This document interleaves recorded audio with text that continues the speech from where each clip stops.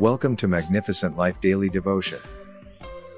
Our today's topic says, Jireh, you are enough.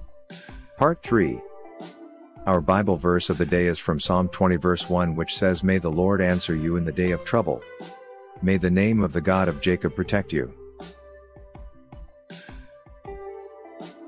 When Zion was feeling hopeless, God reminded them about the promises. He introduced himself, saying, I am the Lord your Savior and your Redeemer, the Mighty One of Jacob. Isaiah 49 verse 26. Likewise, God wants to introduce himself to you as Jehovah Jireh at this current moment when you feel like nothing has changed. He will turn every bitterness of your life into good news, so you can know he never leaves or forsakes you. I remember the story of the children of Israelites. After traveling 3 days in the desert without water, the Israelites came to Marah, which means bitter. The water was too bitter to drink, as thirsty as they were after 3 days in the desert. So Moses cried out to the Lord to provide water for his people. The Lord directed Moses to a tree that was then cast into the water and turned into sweet drinking water. So if you need anything, don't hesitate to call on him. He will never let you down. Exodus 15 verse 25 says, And Moses cried unto the Lord, and the Lord showed him a tree, which when he had cast into the waters were made sweet.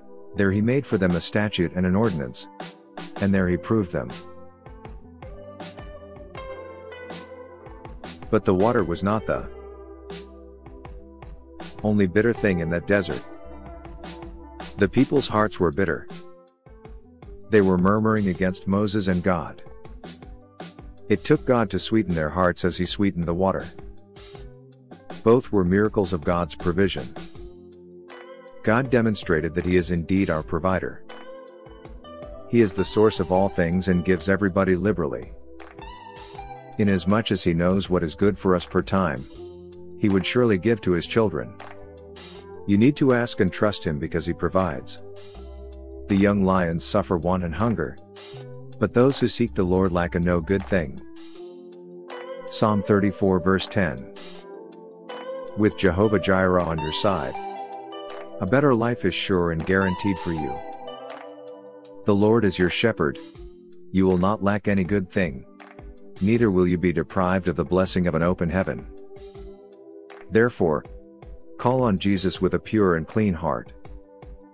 Hold on to Jesus, the shepherd of your soul. Amen. As we close today's daily devotion podcast for Magnificent Life Ministry, I want you to remember what Jesus said in John 6 verse 35, saying, I am the bread of life, whoever comes to me shall not hunger, and whoever believes in me shall never thirst. Amen. Let's pray. Thank you, Jesus, for you have been the shepherd of my life. Oh God, I am grateful for your steadfast love that has kept me from sin.